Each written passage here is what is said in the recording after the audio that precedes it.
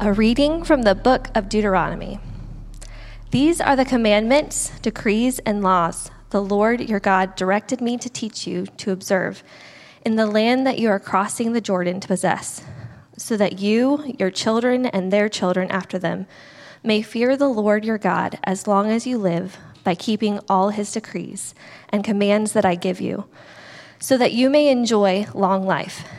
Hear, Israel, and be careful to obey, so that it may go well with you, and that you may increase greatly in a land flowing with milk and honey, just as the Lord, the God of your ancestors, promised you. Hear, O Israel, the Lord our God, the Lord is one. Love the Lord your God with all your heart, and with all your soul, and with all your strength. These commandments that I give you today are to be on your hearts. Impress them on your children. Talk about them when you sit at home, and when you walk along the road, when you lie down, and when you get up. Tie them as symbols on your hands and bind them on your foreheads. Write them on the doorframes of your house and on your gates. The word of the Lord. Well, good morning. My name is Paul. I'm the senior pastor here. It's a joy to have you join us in worship today. Welcome to all those who are joining us online. Today we're going to do something a little different. Typically what we're doing today we would do in person, but circumstances would have it that one of our panelists or participants lives in Connecticut, another is now in Minnesota, and then another is in Charleston. So I, with these participants or panelists, pre-recorded something special for this day. So in lieu of a sermon, we'll introduce you to that here in a minute. But before we begin, would you bow your heads with me as I share one more brief word of prayer. Dear Heavenly Father, may the words of my mouth and the meditations of our hearts be pleasing in your sight, our rock and our redeemer. And in the oldest prayer of the church, we pray, come, Holy Spirit, come. In Jesus' name, amen.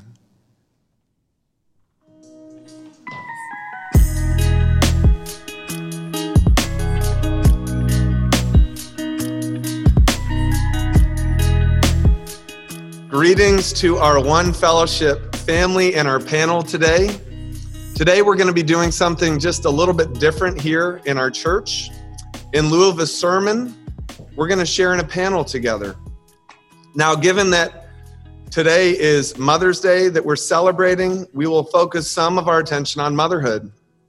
But we'll also focus our attention on other items such as womanhood, being a son, being a daughter, and just being a follower of Jesus and what that looks like for each of us. It's our hope that for everyone listening today, we'll be able to connect with the stories that are shared, both in the hopes and the hardships, and we'll fall more in love with Jesus. I'm reminded of these words from the Apostle Paul from 2 Corinthians chapter 2, verses 1, 3 through 5. Praise be to the God and Father of our Lord Jesus Christ, the Father of compassion and the God of all comfort, who comforts us in all our troubles so that we can comfort those in any trouble with the comfort we ourselves receive from God. For just as we share abundantly in the sufferings of Christ, so also our comfort abounds through Christ. And today I am thrilled to welcome the following panelists. From Connecticut, from New England, we have Nicole Zasowski. Nicole is a licensed marriage and family therapist, and she's the author of From Lost to Found, Giving Up What You Think You Want for What Will Set You Free. And we also have our very own Kathy Amendolia and Carly Sorensen, my lovely bride. So let's jump right in. Today is Mother's Day. What feelings does this day evoke for you? Kathy, I'm going to put you on the spot. What feelings does today evoke for you? Well, first of all, sadness, because I did not have a good relationship with my mom. And then second of all, cynicism, because I feel like it's a ploy by the card companies to make money. And so it makes me a little cynical. And then thirdly, I realize how blessed I am. And if I can just share a quick story, I know I have 30 seconds. One particular Mother's Day, I didn't hear from anybody. I didn't get a call. And I usually talk to my kids 2 or 3 times a week. But Mother's Day came, went, no call. I went to bed devastated, crying. My kids are all in their 50s. They're adults. Only to wake up the next day and find out that Mother's Day was a week away. I got the date wrong. But I know how blessed I am. So that's my other answer, is blessed. So kind of a mixed response. Yeah. All right. I'm going to turn to my wife, Carly. What does Mother's Day do for you? It's definitely a mixed response for me as well. My first response is like, yes, finally I'm going to get celebrated for, all the things that go unnoticed all the time. And so I like that my family celebrates me on Mother's Day, but I feel a little guilty because whenever my husband asks me what I want for Mother's Day, I mostly just want to be alone. So, so I feel guilty that my gift is not actually being a mother for the day. I want Paul to be do my job for the day. I also, this year, I feel really thankful because I've had a hard year being apart from my family, and I'm going to be with them for Mother's Day. So being able to actually be with my mom this year is really meaningful after a lot of really hard things over the past year. So just a new kind of thankfulness for me. And then lastly, I have a heaviness for a lot of my friends who either aren't married or haven't had a chance to have children, and how this day is a difficult day for them. So they're on my heart and mind when I think about Mother's Day. All right, Nicole, how about you? What does today evoke for you? My answer is mixed as well. Seems to be a theme, which I think is normal. For me, it looks like a lot of gratitude. I came into married life with plans of having a family, and very much that story did not go how we thought it would initially, especially. My husband and I have had 5 miscarriages to date. And it became very quickly that what I thought was a next step, just something Jimmy and I would decide to do is become parents. It is a pure gift. It is not something we earn. It is not, it's a gift of grace. And so I approach this day with a lot of gratitude. We now have 3 children. And it's also mixed with grief, thinking about the babies that I hold in my heart and not in my home, wondering who they are and looking forward to meeting them on the other side of heaven. And then like Carly, I also feel this sense of burden for my friends who, yes, either are not married or have not had the chance to have children. For people like Kathy who have complicated relationships with their mom. I'm just, as a therapist, I'm aware. I have the privileged seat of sitting with a lot of women who it's a complicated day, and I'm aware of that in the midst of my joy. And Nicole, we actually interviewed you last year about your book. Mm-hmm. And I think I mentioned at the time that for me, also as a former therapist, it's perhaps the best book on grief through a biblical lens that I've read in recent years. And so I highly recommend anyone who struggling with grief in any way to pick up Nicole's book, From Lost to Found. You won't regret it. All right, ladies, who has been your biggest influence in your life as a woman or as a mom? And what was it that they shared or did for you that helped shape you? It could be a man or a woman, but who's been your biggest influence? We'll go back to Kathy. When I was in my 30s, we lived in Toronto for 3 years. And there was a woman in our church who was in her 70s, and she and I became very good friends. She was my prayer partner, and she really modeled the love of Jesus to me. She modeled graciousness to me. She was always interested in other people, and she was just a real mentor to me, and it influenced me. She was also a grandmother to our children. And to this day, each of our kids has a picture of her and her husband in their home, which just blesses us whenever we go there and see that. So I would have to say her name was Mrs. Duncan. What I love about, Kathy, your story is I know a lot more about your story than we probably have time to unpack here today, but you had a pretty rough upbringing with your own mom, and what you've just shared is you had essentially a spiritual mom. Mm-hmm. And so it just shows we don't have to even necessarily even have our own kids to make a lasting imprint in the life of another. All right, Carly, how about you? Who has been the biggest influence on you as a woman or as a mom? I would have to say it would be my mom. So I was thinking about this question. The one thing is, growing up, she made it look so easy. And so I expected to come into motherhood and for it to be easy, and it's very hard. So she just took a lot of things in stride. There are a lot of difficult things that she has been through herself, and she just made it look easy. And the things that really stick out about my childhood is she celebrated big, and I take that into my family now, celebrating big birthdays and holidays and just really making traditions a special thing in our home. And probably most importantly, just being present. I mean, she was a very present person, home when we're coming home from school, asking about our day, checking in about specific friends and specific situations. And now that I'm a mom with 3 teenagers, I realize how hard that is. And I'm even more appreciative of just the way that she was really present. And one thing that she did tell me when I had little babies and little preschoolers, and she said, when they're teenagers, they're going to need you just as much as they needed you, just in a different way. And so now that we have 3 teenagers, I do see that, and just the importance of being present, even as they're getting older, in different ways. But that was really important to me. And that's one thing that really I took away from her.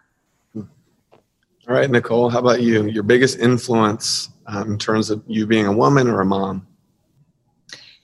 2 come to mind. The first is my own mom. I was blessed with a mom who actually had a really painful childhood herself. And, no mother is perfect, but I give my mom a lot of credit for what she was able to give to me, that she did not have herself. Took a lot of reparenting of her own self to be able to pour that out to me. And in that, one of the things that she always emphasized, both as a parent and just as a person, that she passed down to me, is just the importance of Christ's dependence. And so in these early years, when my kids are small and I want to fix things that I can't, and I'm already confronting so many things that leave me so aware of not only my own brokenness, but just my limits as a human and as a mom. And so helping me see my need for Christ as a really wonderful thing is something that I'm so grateful for in my mom. And then my mentor comes to mind, who's actually an older man. And he was a professor at Fuller, where I went to school, and just has studied families and just the wisdom that he has passed on to me from my 20s into my 30s. There's some one-liners that really stick with me as I parent my own kids. So I'm grateful for that. That's fantastic. Again, the role of a biological mom, but even like a father figure or a spiritual mom, that's excellent. Okay. What's been your greatest struggle, or one big struggle, as a woman or as a mom? I'm going to start with my wife. This is an easy one for me. It's balance, like balancing everything, whether it's being a wife, a mother, working, church, cleaning, cooking, taxing kids around, and then trying to, take care of myself personally, spiritually, physically. It is always just a difficult thing to figure out how to balance all of those things and to, put Christ first and then, everything else after that. So I have not figured that out. I'm still, just daily trying to figure out how to balance everything, but just relying on Christ to help me do that. All right, Nicole, how about you? What's been your greatest struggle as a woman or as a mom? I think parenting myself as I parent my kids. I grew up with this message that if I wasn't perfect or didn't please, that I would get rejected, not from my parents, but that was just a message I got from other wounds and places in my life. And so I assumed that because I would love my kids so much, and I do love my kids so much, that that I would be immune from passing that on to them. And yet I catch myself. I catch myself, not that I'm tempted to reject them, but I'm so worried that other people will reject them if they're not perfect, which is, of course, not true. But it just goes to show me how aware of my own wounds I need to be, and how much I need to take responsibility for those, because they will leak out into my parenting and give my kids messages that I don't mean for them to have. So that was the first struggle that came to mind. Yeah, thank you for sharing that. And Kathy, how about you?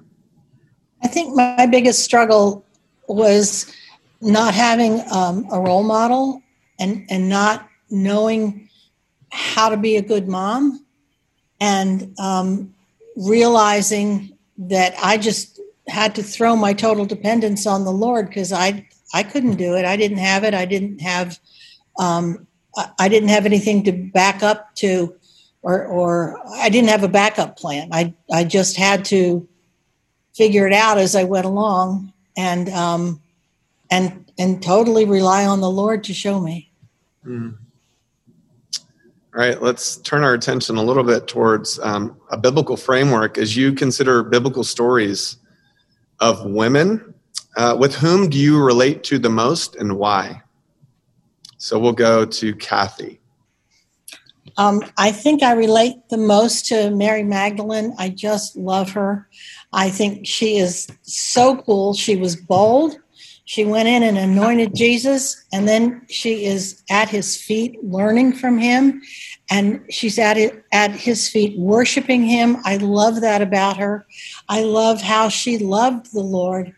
I love that that she went to be there after he died and was put in the grave, and I love it that she knew his voice. When somebody dies, you don't ever expect to hear their voice again.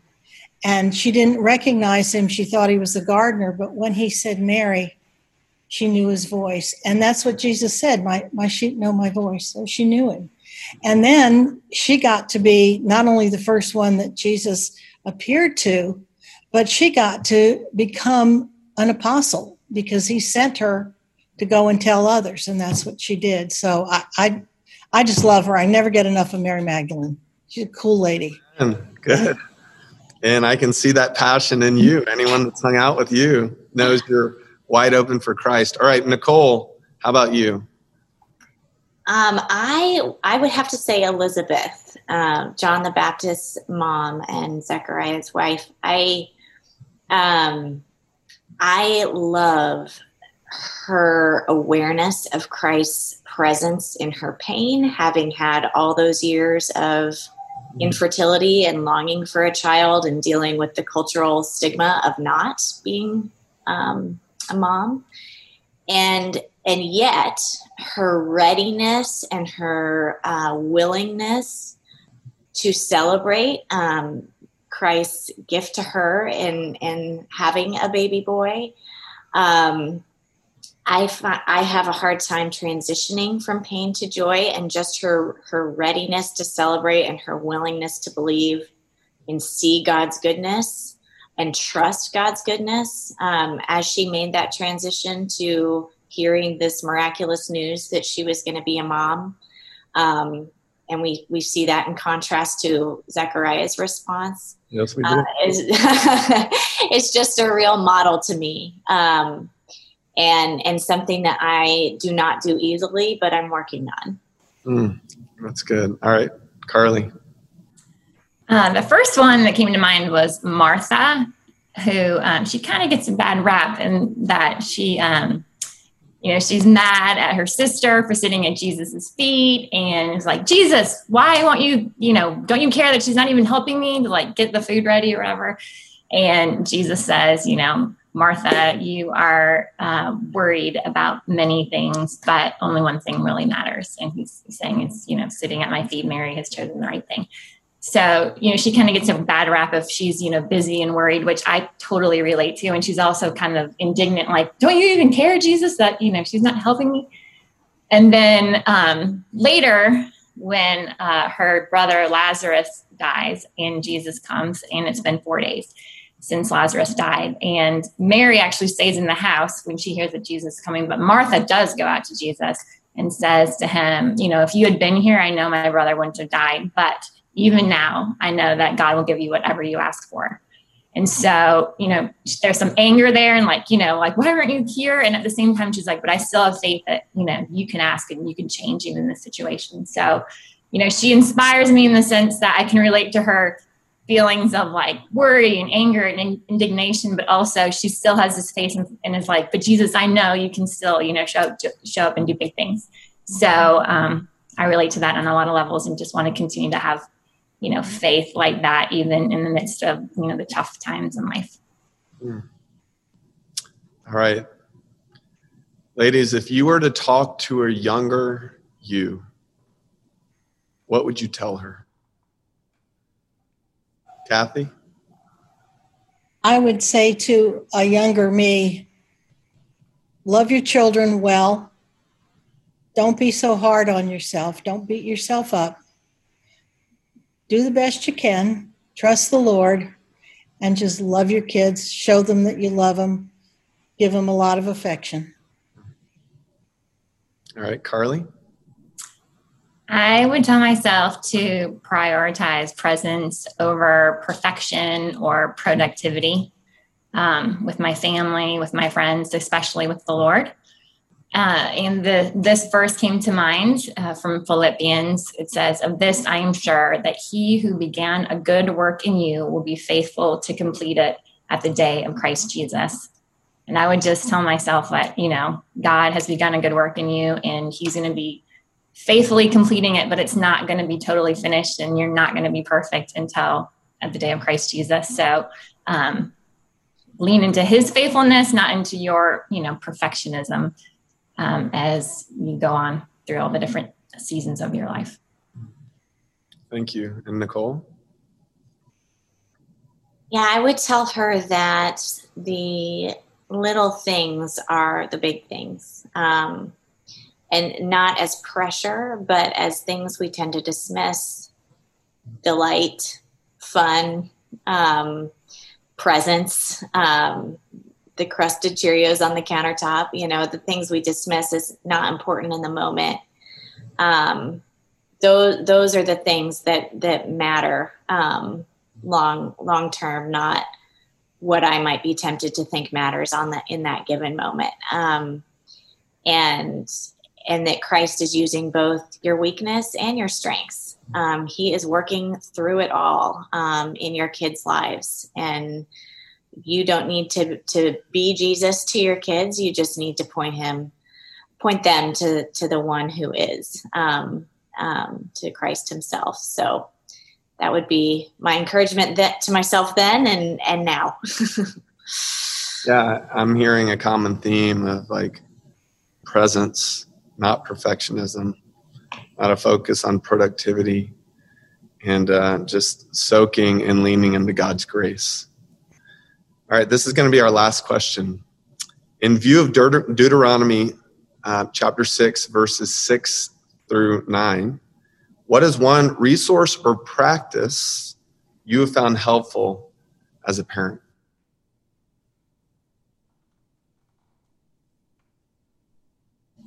Kathy? I think the practice that I have found most helpful as a parent is praying for my children. And there's 3 different ways that I pray for them. One is I looked up the meanings of their name to pray for them by their name, what their name means. And the second way was asking the Lord to give me a scripture for each of them that I could pray into their lives. And then the third thing was when they were little, when they lived at home, and they were going out to school, I always laid a hand on them just real quick when they were out the door and just blessed them and gave them to the Lord for the day. And that really proved helpful because one day I got a call. My daughter was in 5th grade, and I got a call around the end of the day saying my daughter had been hit by a car. And so as I rushed to, they'd called an ambulance. As I rushed to where she was, I was praying, and the Lord reminded me, didn't you put her into my hands this morning? And I'm like, well, yeah, I did. And then he said, well, then aren't you going to trust me in this? And so it was quite a lesson for me, just to continue to pray. And even today, we pray every day for our kids, even though they're, grown up and gone. So I would say the practice of prayer. Okay. Carly?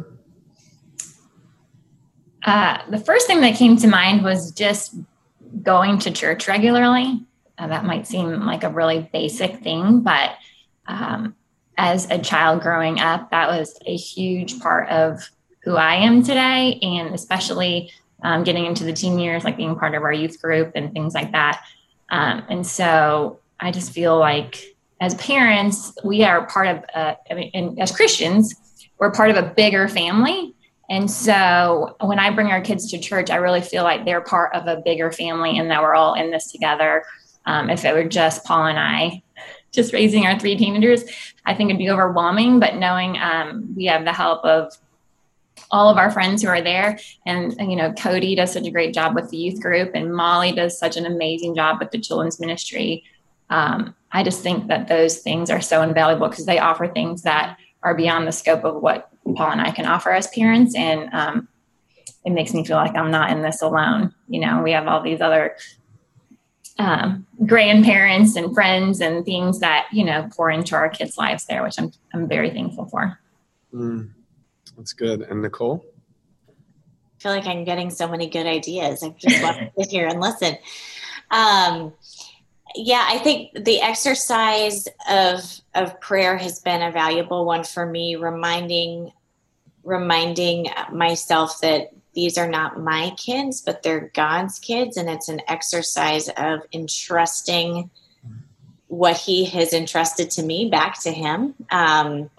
And that he has given them to me to steward and to raise, but that they are his kids. And so it's almost a ritual to remind me of that truth, in addition to the many benefits that come from praying for my kids. And Kathy, I loved your ideas on how to do that specifically. And then I would say also that one of the most formational things in my faith was the other adults that my parents invited into my life to help shepherd my faith, to help shepherd me as a woman, to understand what it looks like to be a godly woman and what a godly man looks like as I grew older. And I just had so many wonderful examples that were all different, but that showed me different pieces of what that could look like. So I had a really big imagination for going into the future and what that what it would look like to follow Jesus as an adult. I had a big imagination for what that looked like because I got to see it in the lives of so many different adults that my parents invited to mentor me and to walk alongside me. So we hope to do the same with our kids, and we've already started that, and I know that there's many yet to come. Thank you so much for sharing all of your stories and answers today. Some of the highlights, even from this last question, are to broaden our imagination by recognizing we're part of a bigger family. And Carly, as you said, we're not meant to go it alone. We don't have to go it alone. And as you guys were saying that, I, as a son of the faith and as a father of the faith, am a byproduct of those people who've poured into me as brothers and sisters and moms and dads. Some of the people that come to mind for me on this Mother's Day are my own mom. She used to write me little notes and send them in the mail to me at boarding school. And just this week, that really touched me to think back. I think of this woman, Vivian, a blue-collar lady at one of our old churches, and she showed us the gift of hospitality. I think of Miriam Rockness, another author who showed kind of the gift of wisdom. I think of Kathy, who's just so gifted in prayer. And so many of these women have shaped me as a man. And so on behalf of One Fellowship, I just want to say thank you so much again for sharing your stories. Kathy, can you close this time with a word of prayer for all of us? Sure. Father, we just thank you that you hear us, that you know our conversation. And Father, we pray that the things that have been spoken here would minister to others, not because of who we are, but because of who you are. We pray that your Holy Spirit will touch hearts and touch lives. And Lord, we just thank you that you are such a wonderful, loving God. And we give you the praise and the glory in Jesus' name. Amen. Amen. God bless you. Thanks so much. Bye. Thank you.